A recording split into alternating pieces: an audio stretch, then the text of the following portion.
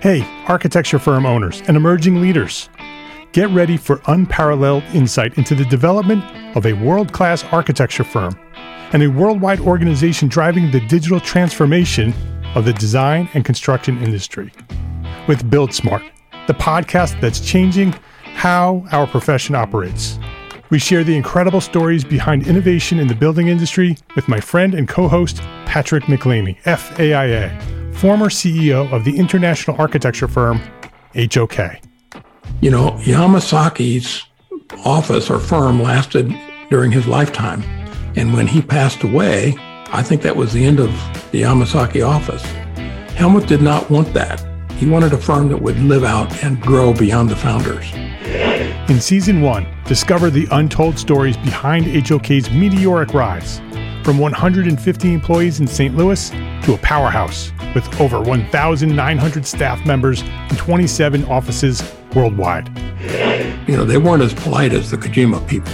That was just boom. And anytime you have a creditor, whether it's Kojima or the bank, that wants their money, unless you can raise money someplace else, you are out of business. Bankrupt. And hold on tight for Season 2, where Patrick takes us on a new adventure as chairman of Building Smart International, shaping the future of digital transformation in the design, construction, and operation of built assets. Ian Howell, Ken Harold, and I, Ken was my technical representative from HOK. The three of us took a tour of Europe of 5 cities in 5 days. Very busy time. Simply follow the link in the show notes to subscribe to Build Smart now and uncover lessons that will transform you and your architecture firm.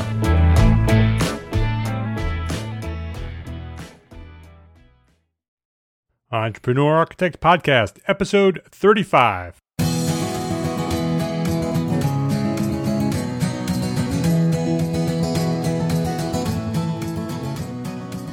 Welcome to this episode of the Entrepreneur Architect Podcast. My name is Mark R. LePage, and this is the podcast dedicated to a successful life as a small firm architect. My goal is to inspire you to build a better business so that you may pursue your purpose with passion and live the life of your dreams.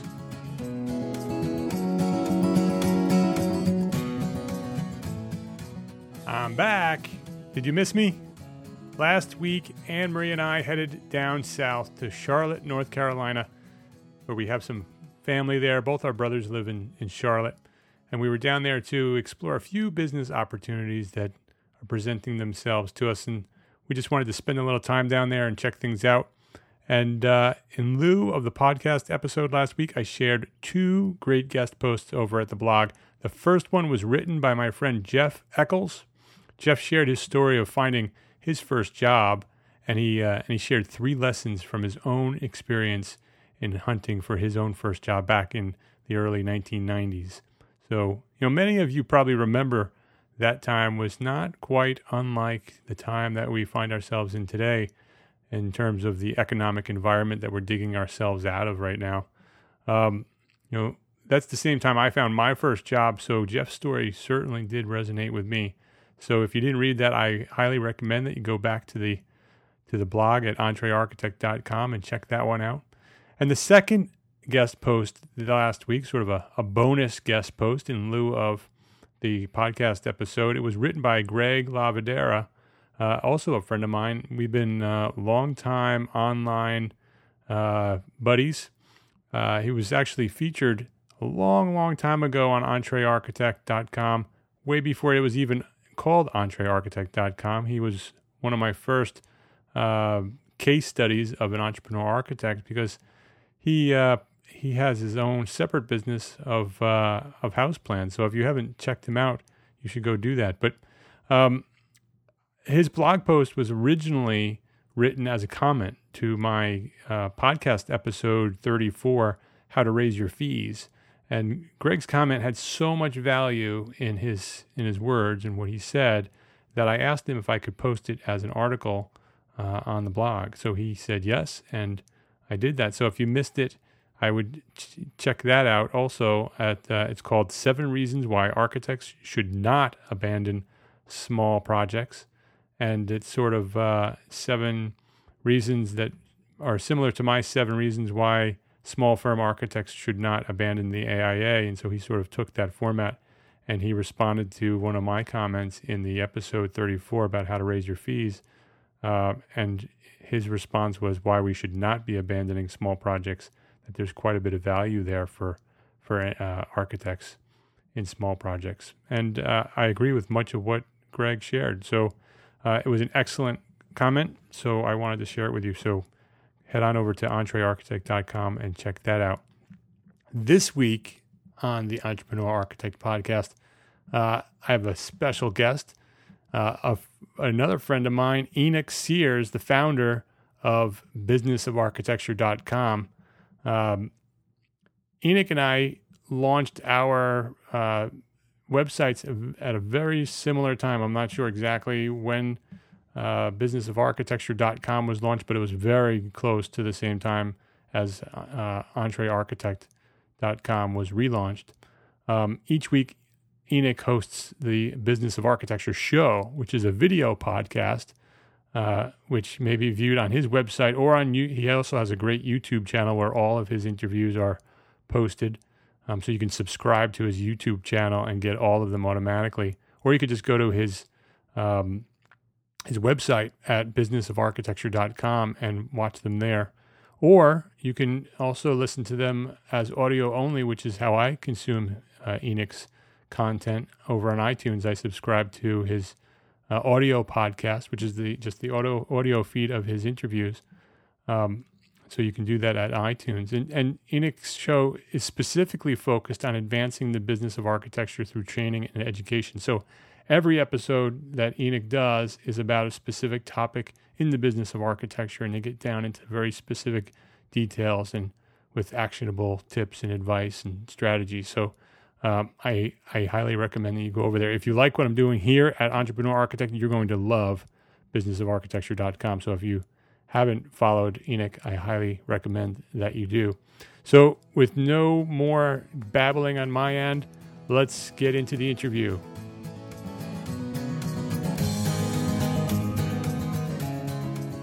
Enoch Sears, my friend, welcome to the Entrepreneur Architect podcast. Mark LePage, it is an honor to be here. It kind of gives me goosebumps to think that I'm on the Entrepreneur Architect podcast. And I have to hand you one for having gotten me on your show before I was able to get you on the Business of Architecture show. Yeah, we've been bouncing back and forth on the internet and talking about this for a long time. So I'm glad you're finally here. Yeah, we sure have. I'm glad we got around to it. And you know, it's funny how we both started at the same time, unbeknownst to each other. And I know the guys over at the ArchiSpeak podcast as well started up their podcast at the same time. So I feel like there's some good energy going on here. Yeah, I think so. I think a bunch of independent architects are taking charge here and making things happen. Yep. So let's start with my usual question when I meet with people on the podcast here. Let's talk about how you found your way to architecture. Sure. Okay. So, I don't have any glamorous story about how I found architecture. Basically, as a kid, I kind of had a normal childhood. Nothing too fancy. My parents weren't architects. My dad was a school teacher. I grew up in a small rural town, about 30,000 people, and definitely, I grew up in a college-educated household, so I knew that I wanted to go to school. I knew I wanted probably to do a profession. The first thing I remember thinking of was I wanted to be an attorney, and I'm grateful that I finally saw the light and decided not to do that. But I read the Hardy Boys books and thought that law sounded cool. Well, come I think it was junior year in high school, and it was sort of time where career counselors are telling you, hey, you got to pick a career. You're going to be applying to schools. What's your major going to be? And I took all those typical career tests, and nothing seemed to jump out at me. But the one thing that did keep on coming up was that I just enjoyed the creative side of things. I enjoyed art. I enjoyed drawing. So I think it's a similar story to a lot of architects, really, Mark, is that I wanted to do something that was artistic, but in my head, my reasoning was I also wanted to make some money. I didn't want to be a starving artist. So that was the kind of conception I had of architecture. I thought, okay, architects design buildings, and at the same time, they're professionals, and so they earn a decent salary. There's always a market for architects, and it's a good job where you can support a family. I wasn't going out to get rich or anything, but I did want to have the opportunity to make an impact and, design buildings, design something that was lasting. So I kind of decided to do it there in my junior year of high school, and just went out, made my architectural portfolio, kind of made a list of all the schools I wanted to. My heart was set on applying to one of the top 10 universities in the nation. For some reason, I had these delusions of grandeur that, going to a fancy school would somehow get me ahead in the world of architecture. So I settled on Cornell University and was accepted there to the architecture school.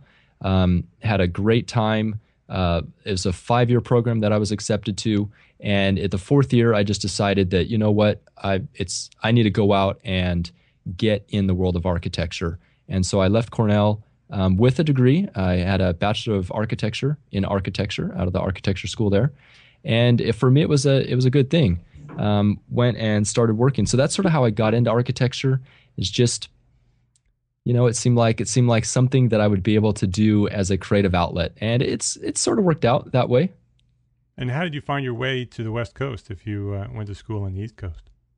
Well, I guess it's flipped around the opposite way. So I grew up out here in California, and I found my way to the East Coast just because of school, just because of Cornell. My dad had gone to Berkeley, and for some reason in my little teenager head, I was thinking that somehow Berkeley wasn't prestigious enough for me, and I wanted to go see the East Coast because that was where all the cool things were happening. Go as far away from home as you could. Pretty much. Yeah. Yeah. So what are you doing? What are you doing now? For those who don't know, well, go ahead. Yeah, sure. So we hinted at the fact that, about 2 years ago, I started the Business of Architecture website. But let me go back a little bit further than that to kind of give a background. So I am a licensed architect. I currently practice here in the States, in California. Without going into too much detail, I had my dream job it was about 5 years ago. And in my dream job, I was working down in Central America on a Caribbean island for a resort developer. And we were doing high design work. We were getting paid great money to do a lot of designs, a lot of design iterations. So I thought, this is exactly what I want to do, coordinating with these beautiful renderers and getting all sorts of pie in the sky designs, having a blast and living in a gorgeous location. The dream came true. You got your job as an architect and made lots of money, and the rest was history. Yeah, it felt like it, but it's funny because you say that, because the original dream was actually to get involved in some humanitarian housing, to bring housing to third world nations and people that kind of couldn't afford it, Right, yeah. So I guess this was a happy medium. It was a way for me to go back and experience those cultures without necessarily having to work for a nonprofit, with a family, it can be difficult. Yeah. So that was 2007, and 2008, of course, is when the crash happened. And my firm, along with a lot of other firms, basically lost all their work. So I was left high and dry without a job. It kind of slowly went to a trickle. I knew I'd always want to start my own firm. And I thought, you know what? I had done it earlier. I did some freelancing and did some work for myself. And I thought, I can do this. So I headed back to California, where my wife and I were both from this area. And I thought, now's a great time to try to start my firm. I had a little bit of a runway just because of the unemployment insurance. I was laid off. I wasn't fired, so I was entitled to a tiny little paycheck, so we weren't going to starve. And I started trying to make connections and meeting people. And unfortunately, the area where I grew up here in Central California it's very agrarian based, and we always get hit a little bit harder than the metropolitan areas do, like San Francisco and LA. So when I came back here, Mark, it was a real eye-opener for me, because I was going to AIA meetings and I was talking to architects that a few years previously I had been interviewing with, people who have amazing portfolios of projects that they've designed, who have just a wealth of knowledge, architects at the top of their game. And they're basically commiserating with me and telling me how, they don't have any work right now, how they're living off their retirement and they don't know what's going to happen tomorrow. And I was just torn apart. I'm thinking, you got to be kidding me. Is this architecture? Is this the way that architects, is this the future? Is this a possibility? Yeah, that was a scary time.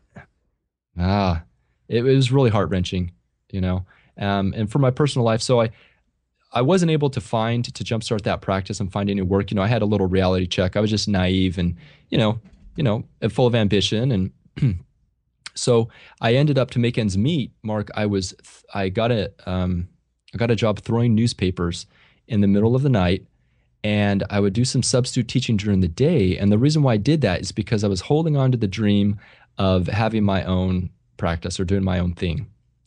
I only wanted to accept a job as a last resort because, I had always wanted to have my own firm, and it was sort of a personal test to see what I could do. And my wife she was down with it. She was like, okay, let's hang in there and see if anything turns around. After about 6 months of getting up at, 2 a.m. in the morning, throwing papers, mind you, I'm a licensed architect from, with a great, I guess, a good background and past, and I'm throwing newspapers. I'm thinking, something's wrong with this picture. This is not what I signed up for. So I got a job offer from an architect who I'd interviewed with previously. And it was a great position with a healthcare architecture firm. So I've been doing that for the past 2 years, actually the past 3 years. A year ago, I left that position. And actually, I left with an invitation from him. That's a whole nother story. But I've been on my own for about a year now. And it's been a wonderfully fulfilling time. And I think right now, Mark, is a good time for those who are thinking about starting firms, because we're definitely on the upswing. Yeah, I agree. Definitely. I think I'm getting phone calls and. Yeah, this on the East Coast, it certainly has turned a corner. The past year has been pretty busy in the New York area, and right now we're the busiest we've ever been. So it's certainly a good time. Wow! And would you say busiest we've ever been, even during the busy times back? 8 years ago. Yes, but we've also changed our model, and we've grown, and our reputation has changed. So things are different than they were then, and so we are busier now than we've ever been. Whether the economy is stronger than it's ever been, I don't think it's probably as strong as it was. But we're stronger than we were, so things are better for us. And that's one thing that I sort of, the nut kind of I wanted to crack when I saw that it seemed like as architects we were at the mercy of the economy, and I figured if there's anything that can be done to sort of buffer ourselves from these up and downs, some of the architects I've worked for in the past, some of them were more or less good with the business side, some less than others, some better than others, but it was always the referrals that kind of kept our firms alive.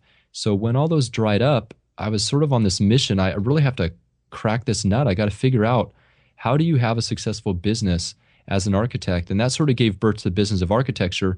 It was my own personal process of trying to find out how to do it, how to start a firm, what this marketing thing's all about, how to turn a profit, but also do good projects. And I've basically been on a quest for the past 2 years to crack that nut. And I finally feel like I have a good foot on it now. And so why start a website and write a blog and do a podcast? Well, I think it goes back to the fact that I've always been a computer geek when it comes down to it. And maybe that was my true calling in life, and it's funny how we sort of, our perspective changes as time goes on. Things that we thought we wanted to do, we find out new things about ourselves. And, if I think back to what I used to do for fun at school, I would actually go into the library and work on web pages back in the early 90s. That was HTML and just, I got a real kick out of connecting with people. I remember there was these two girls that found my website. They're from the Midwest, and we started up this great, pen pal relationship. So to me, business of architecture is kind of the same thing. It gives me a lot of personal satisfaction, but then also, like you, Mark, I see that there's a void there in terms of information to help smaller firms and solo architects. And with the skills that I have and the talents I've been given and blessed with, in terms of understanding the internet, understanding how to get a message out, I think that I'm serving humanity the best I can when I utilize it towards, business of architecture. Yeah, I totally agree. Awesome. I think there's a huge void, and I think that having the passion to do what you're doing, and taking the lead and making a difference is something that's inspiring, and I think many of the problems that we have in the profession of architecture can be solved by independent architects sort of taking what they're really good at and what their strengths are, and building something around it and sharing it with others. And that's exactly what you're doing. Absolutely. I'm think there's enough fodder there for us to talk for hours and hours just about the industry, about our perspectives. And you've been around longer than I have, Mark, and I'm a young guy when it comes to architecture. And, I know architects are at the top of their game, when they're in their 40s and 50s, just because it is such a technical field, and I love architects. I really can't say that I've met an architect that I don't like. It seems that architects tend to fit my personality pretty well. They're generally people that are very knowledgeable. They're interesting to talk to. So I enjoy that part of architecture. But then again, it always comes back to the business to me. If you can't make money at what you're doing, I think that I had this mistaken mindset. And I've just sort of come to this realization, Mark, that money, I was brought up, Mark, to think that money was inherently bad. Mm-hmm. Yeah. And I remember, go on. I hear that so often, especially from architects, that and I think it's sort of prevalent in our society that many people believe that money is bad. It's sort of the root of all evil. And architects, because they're so based in art and creativity, that the money becomes second. And and you and I both agree that that's certainly not the way to be successful in anything you do. No, and recently my eyes have just been open to understand how if you look at money as an exchange of value as opposed to something intrinsic of itself that has an ethical or moral, substance to it, you think about, no, it's talking about the exchange of value. So when I make a profit ethically and I do it honestly, my client's telling me that they appreciated me that much. That's sort of my thank you card. And then if I use that money, I can do great things with it. So, kind of understanding that money is an enabler as opposed to, because I'm rich, it means that I rip someone off or I'm greedy. Just a totally different mindset. Right, exactly. It allows you to do more of the good things that you want to do. Yep. And when you don't have it, like we both talked about earlier, you can't do anything. And that was where I was, 4 or 5 years ago when it was like, man, I figured out without money, you can't do anything. Right. And, that we could take that on and talk about architects and, when it comes to the negotiating table with all the participants in the project, what that says about our say and the way things go in projects. I mean, there's a whole, rabbit hole we could go down there, but I guess that's for another conversation. Well, let's get into it a little bit. What do you think is, one of the biggest problems as a small firm architect? That's because that's really what you and I sort of focus on. We're talking about small firm architects. What do you think one of the top problems are with small firm architects to be, that sort of stops us from becoming as successful as we should be? Well, I mean, there's so much there, but just from my personal experience, what I've seen is that a lot of times architects are not very good at managing client expectations. So they excel at architects. I mean, it kind of comes back down to the E-Myth, the book by Michael Gerber, the fact that architects don't really run good businesses, because part of running a good business is managing client expectations. It's setting up a system so that you manage your projects well and you communicate that to your clients. So I've known a lot of really excellent architects who I know are personally excellent, but when I get into conversations with the clients, and these are institutional clients, these are clients that are not, they're very sophisticated clients, they'll unload on me, well, we're not so happy with this architect because of this, and this other architect has done this, which kind of ticked us off, and it just comes back down to me, they're all symptoms of just not having what we would call a good business. Right. So how do you get the good business? What are some of the first steps we should be doing? Go read The E-Myth by Michael Gerber. I totally agree. Just have systems. For me, it's all about systems. And the more systems you have, the better. Just to give an example, at my old firm where I was at previously, we hired hired a draftsperson or a couple of them that needed some training. And what I found that instead of repeating myself over and over again every single day, what I would do is I would just use a free little screencast recorder. I would record what I was doing. We were using Revit. And so I'd basically turn one opportunity to teach into a leverageable piece of content. So he asked me, okay, Enoch, how do I modify this family in Revit? I'd say, okay, I'll tell you what, let me get back to you in 5 minutes. I'm going to record a screencast. I'm going to upload it to the shared folder. That way you can look at it. And then in the future, when anyone ever has that same question, I send them to the video. So you kind of multiply that by everything you do in your business. You kind of minimize the repetitive nature of things, so you can just focus on the things that take, your real brain power. So that's sort of the systems. That's just one small example. I'm sure people know what systems are, but I guess that's what I'm talking about when I think that that's probably a good way to start, because if you have the systems, you're not flying by the seat of your pants. You sort of have an instruction manual of how things work, and then the business becomes something that has asset, it has a value. You can pass it on in the future. Someone can come step in if you're not there. There's all sorts of benefits to having a business that's an asset as opposed to just a service profession. And that's an outstanding example of a system, because when I talk about... Thank you, Mark. You're welcome. When I talk about systems to architects, their eyes glaze over. Yeah, I know. And it's rather dry. That's not what I mean. I think it's more about they understand what they are, but they don't want anything to do with them, because they think that they're going to restrict their creativity, and that they're going to make them boring, and it's going to be repetitive over and over again. They're going to do the same things over and over again. But your example is a perfect example of what we should be doing.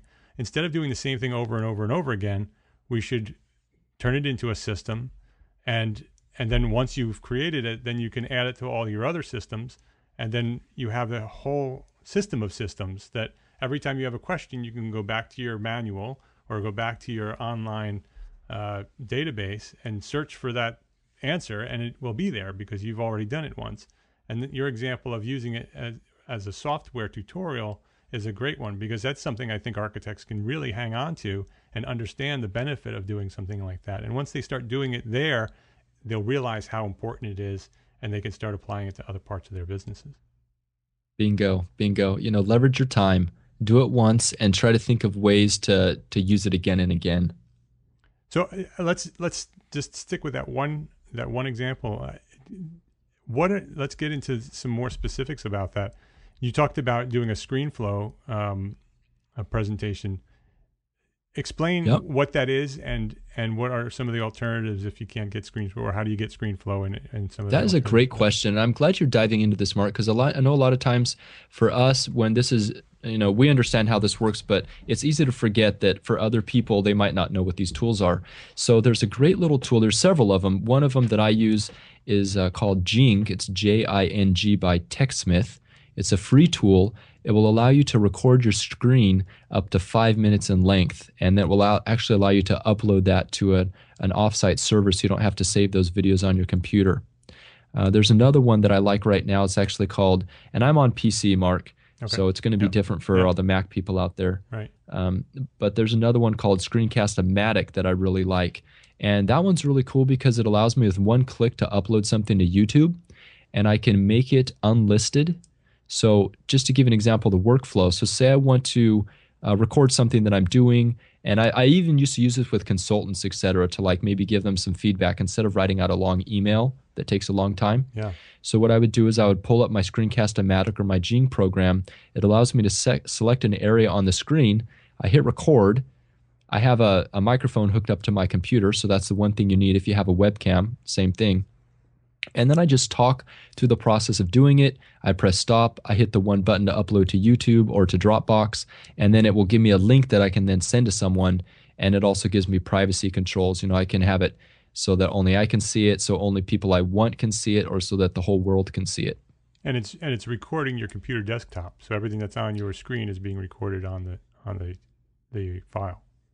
Correct. So everything that they see that I'm doing with my mouse, and I can talk as I do it. And a lot of times it will even put a little, it'll show you when you click by putting a little symbol or maybe a yellow circle where your mouse is. So it makes it very understandable to be able to convey information you might not otherwise be able to convey. So then I build a library, I have a naming system, Revit tutorials get named by this prefix. So we can always go back and search later by that prefix and just quickly find the video we're looking for. And for those of you that may be on Mac, the software that I use is ScreenFlow. So that does the same thing. Yep. And Jing is free, right? It is. Yes, up for 5 minutes.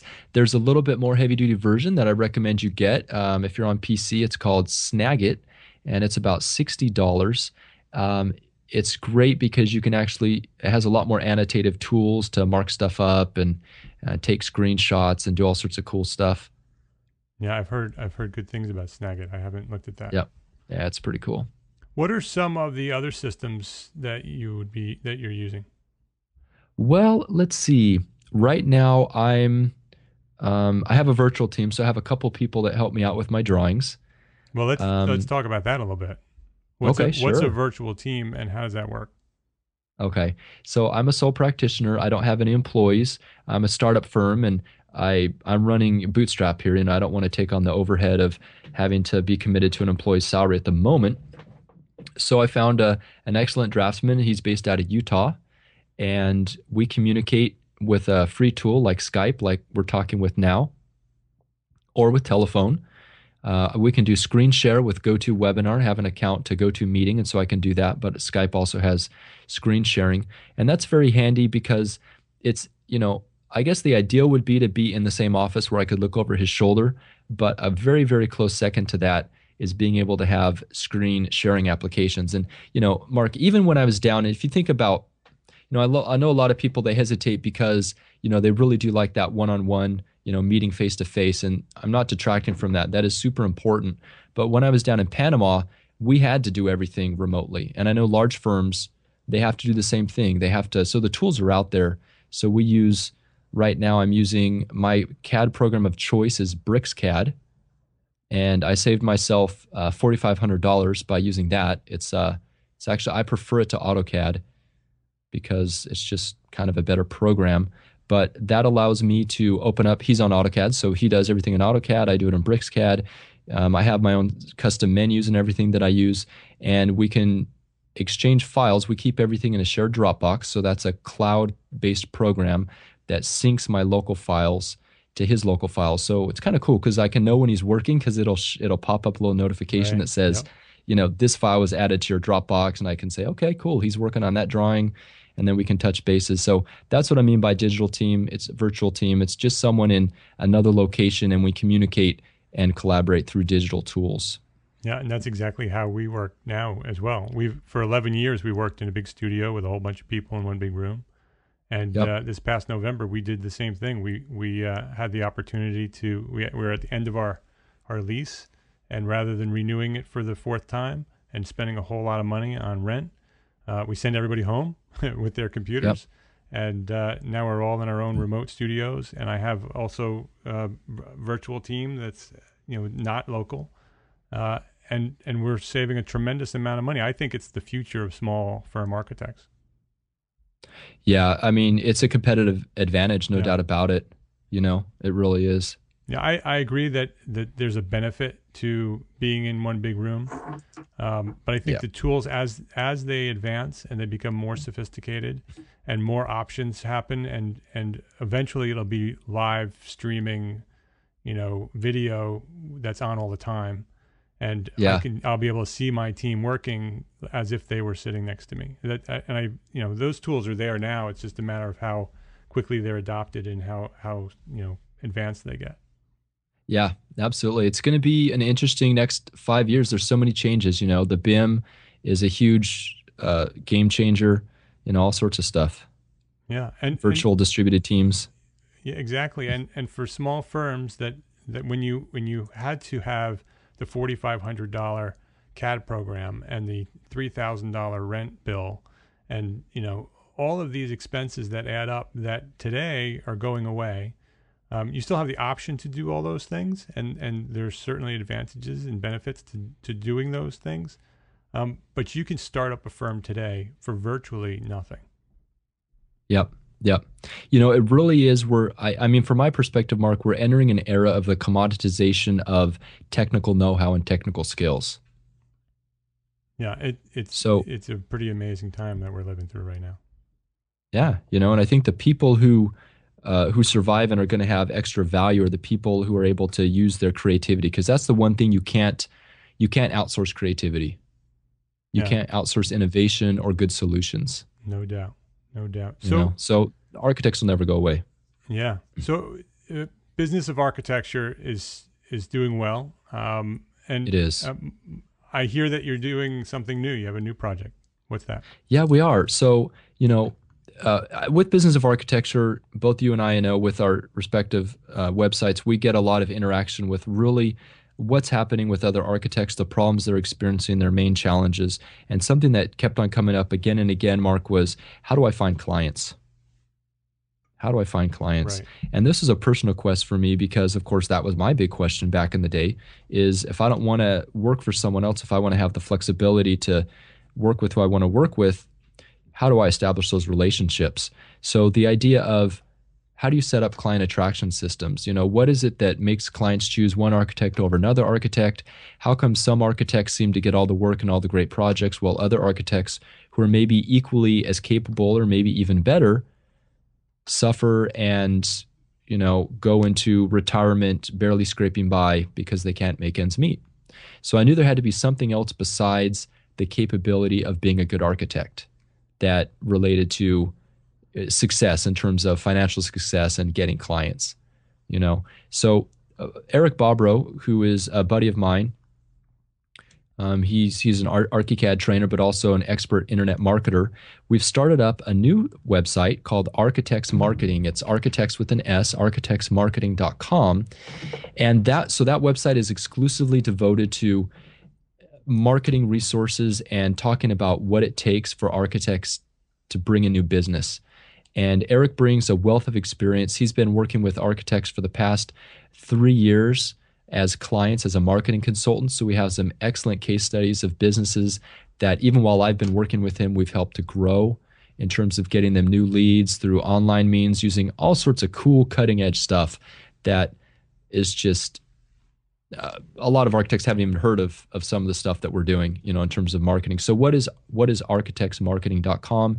It's a site for us we have a new show on there similar to the Business of Architecture podcast where Eric and I will riff on marketing. We're going to have, be answering questions. So the basic theme of that site is how can you get more of the right kind of clients for your firm? How can you create the kind of business that you want, attract the kind of projects you want, so that architecture becomes something where you're proactive and it's not just reactive. You're not having to take the projects that come to you, but you're creating the systematic strategy to be able to get where you want to get to. So that's architectsmarketing.com. And, we have articles on there. Last year, we ran a paid architect marketing academy where we took 9 architects through implementing a marketing system for their business. And we teamed up with Australian marketer Richard Petrie. You can find out more about him on Business of Architecture. But it's just been fun, Mark, working with those two guys.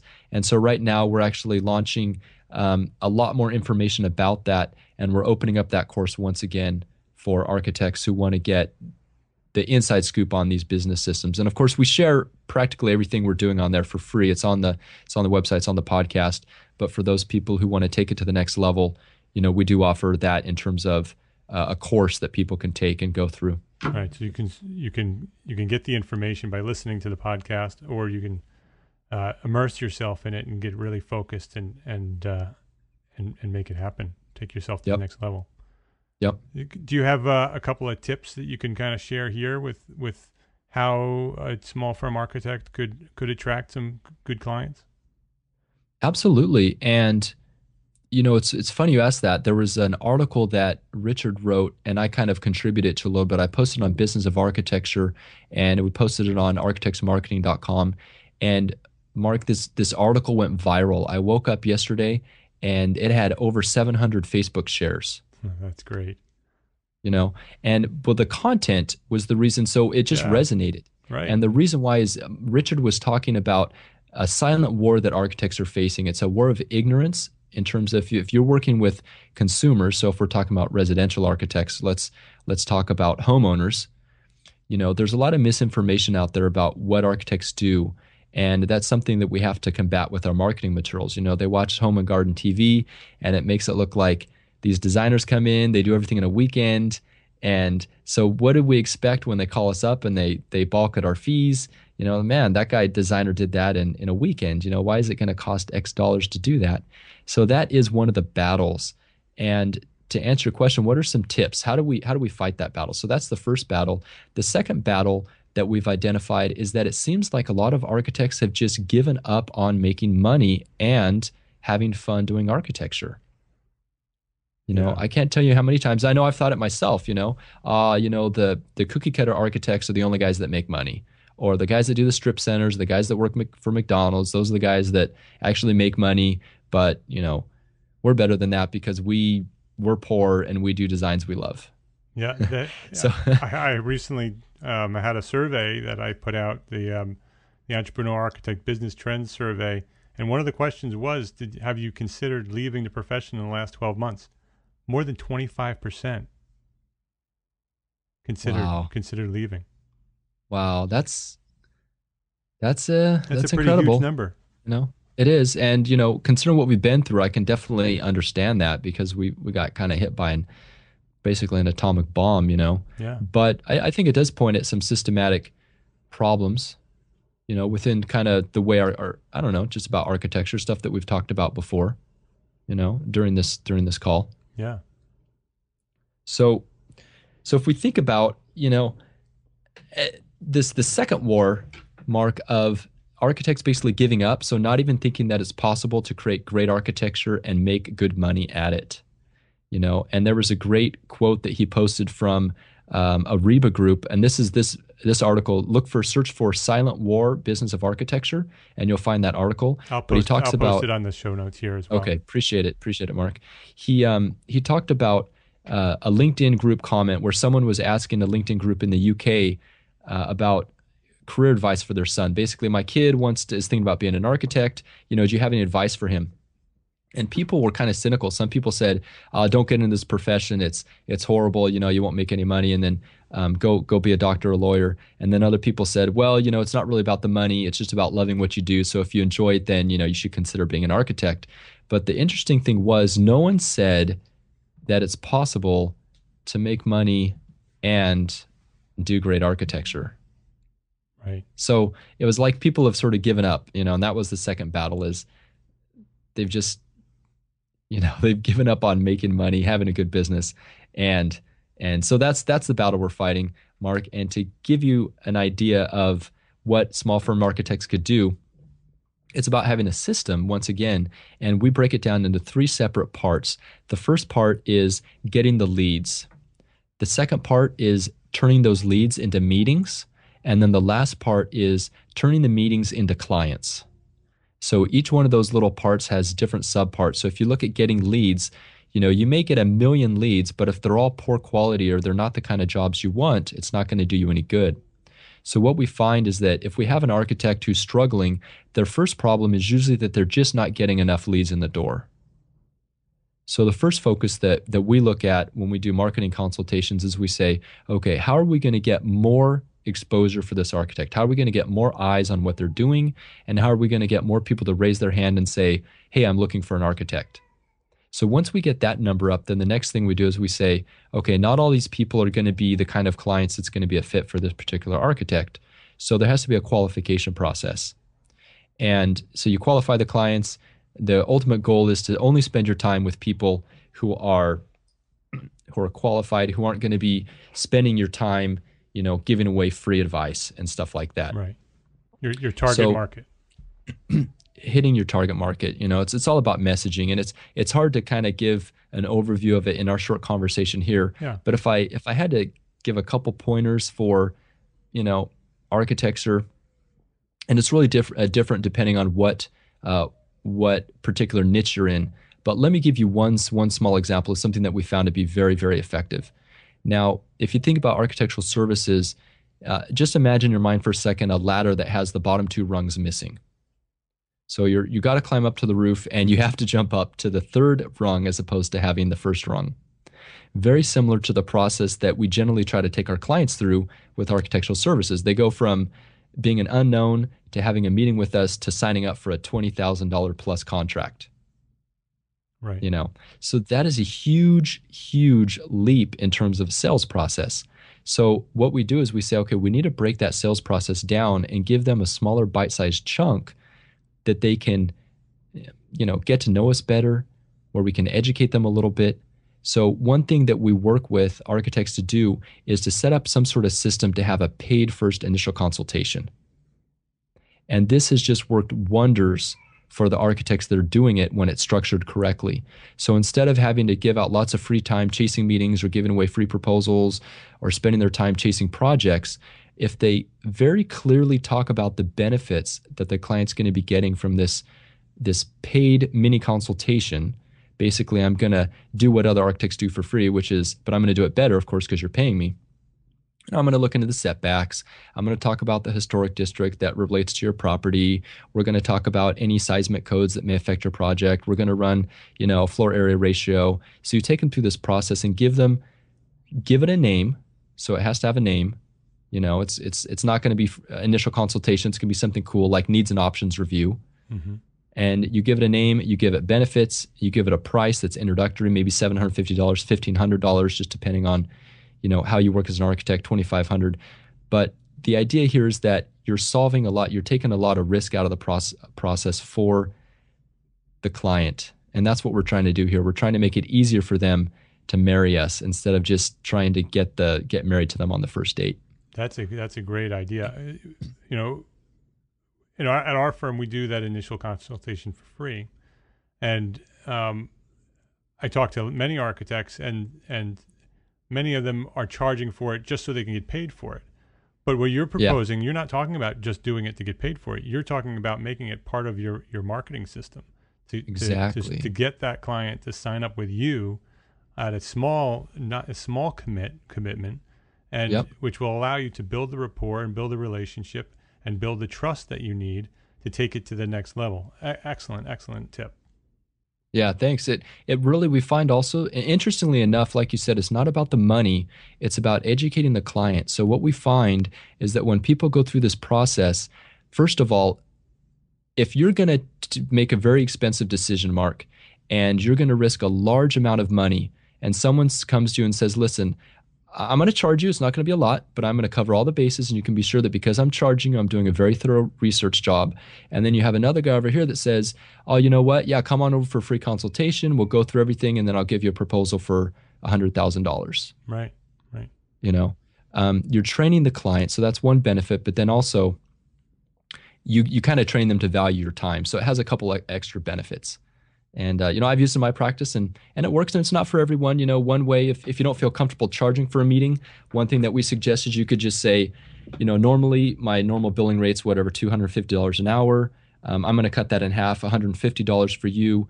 And you can choose the charity that you want the fee to go to. I mean, there's a number of ways to structure it, but there's some cool things that you can do there. So, yeah, that's a great idea. Makes me want to sign up myself. You come on over, Mark. We'd love to have you. Absolutely. It's if the rest of the program is anything like that, I think you might see me over there. I can say it is. Richard Petrie, who's the guy that's given us a lot of our strategy and sales techniques.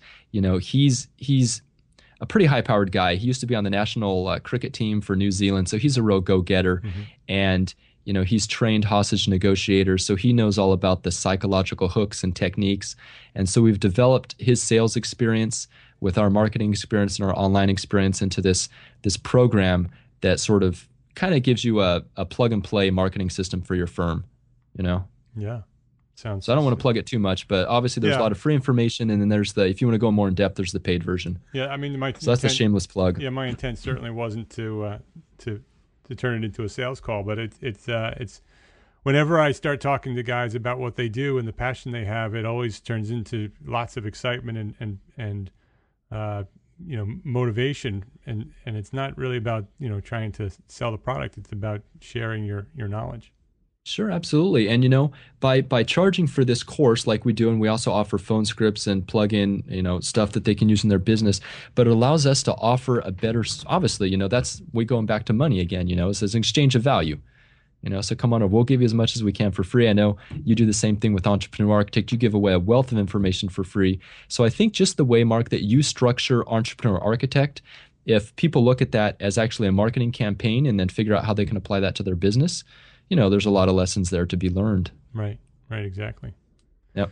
Well, this has been a fantastic conversation.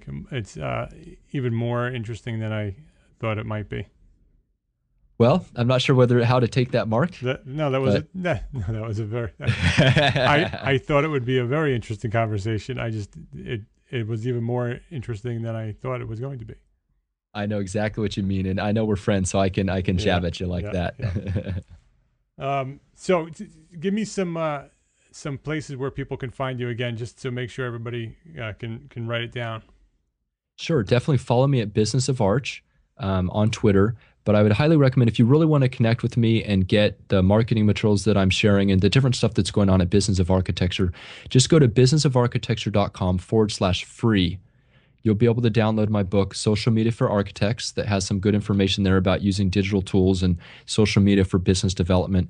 But what that will do, that will put you on my email list. So I'll be sending out, kind of updates on what I'm doing in terms of the marketing and also the people I'm interviewing over there. And, like you, Mark, I make it a point to interact with anyone who's on my email list because it's not about, mass mailing people. It's about building relationships. And I honestly, truly believe that. You had hinted at it a little bit earlier, but I think the architecture world, the community that we have in architecture, especially online, it's filled with a lot of really great people. And we've made a lot of friends online, including you. So I appreciate your time. I appreciate you and what you're doing. And thanks for being with me here today. Thank you, sir. I appreciate it, Mark. I'll see you online. Okay, bye-bye. Right, thanks.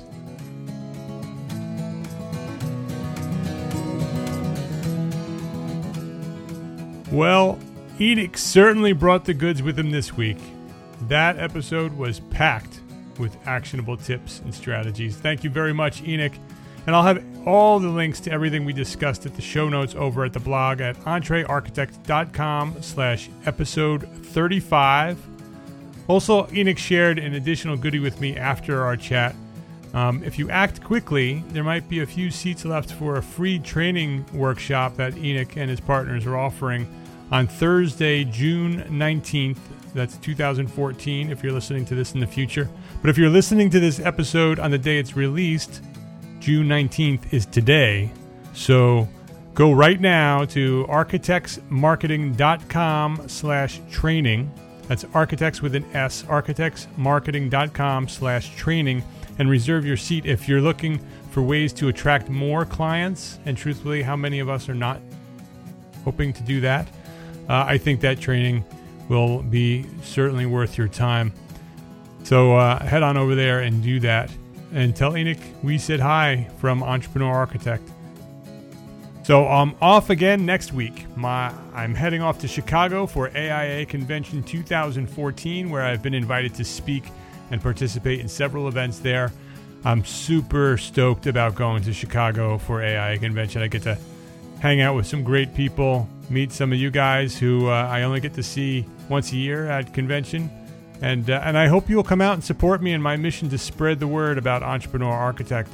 And if you want to know where I am and when I'm going to be there and what I'm going to present, I posted my schedule on the blog at entrearchitect.com/Chicago. So you can go there, and that's the current post at the blog, entrearchitect.com/Chicago. And if you are attending the convention, please come and find me and say hi. I'd love to meet as many of you as I can. So next week, no podcast episode, but I'll be back on July 3rd with another great episode of the Entrepreneur Architect podcast. Until then, my name is Mark R. LePage, and I am an Entrepreneur Architect. Thanks for listening.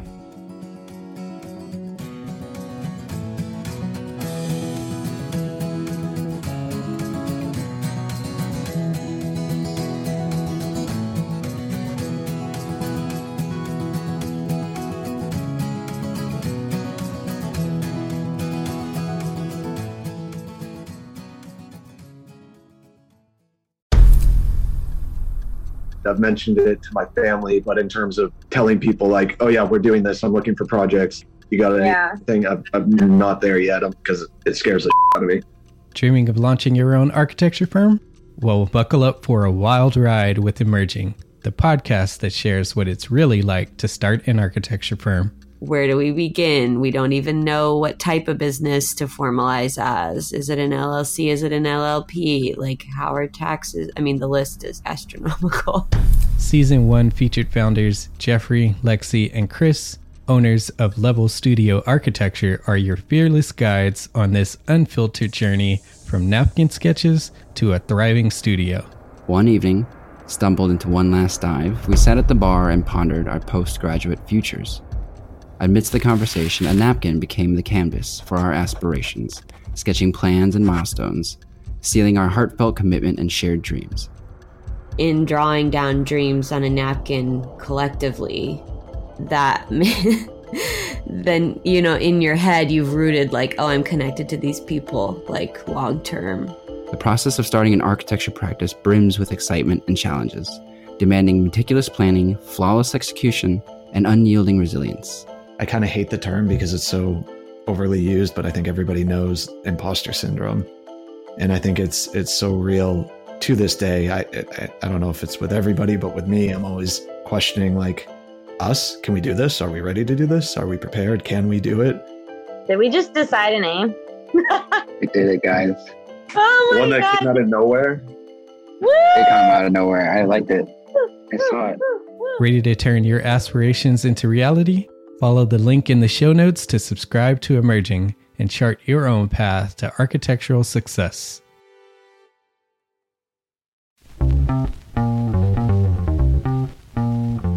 Calling all small firm architects. It's time to tap into your full potential with Entre Architects Context and Clarity, where inspiration meets innovation.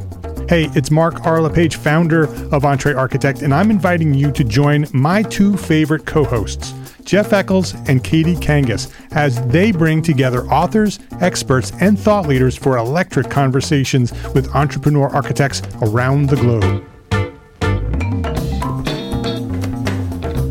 It's not just a podcast, it's a community where dreams meet action. There's a simple equation there.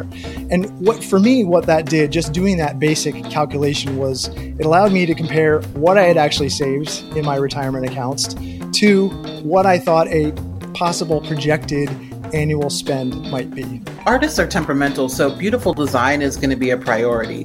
When the job is done, we're going to actually need to live in the house, not live with the person who designed it. And so for me, the artistic skill, the architectural skill is most important. And so I would say that would be 60% of it, if not more. Gain insights to build a successful practice. Subscribe, engage, and let's redefine your future together. Join the Context and Clarity community, where every conversation adds to your blueprint for success.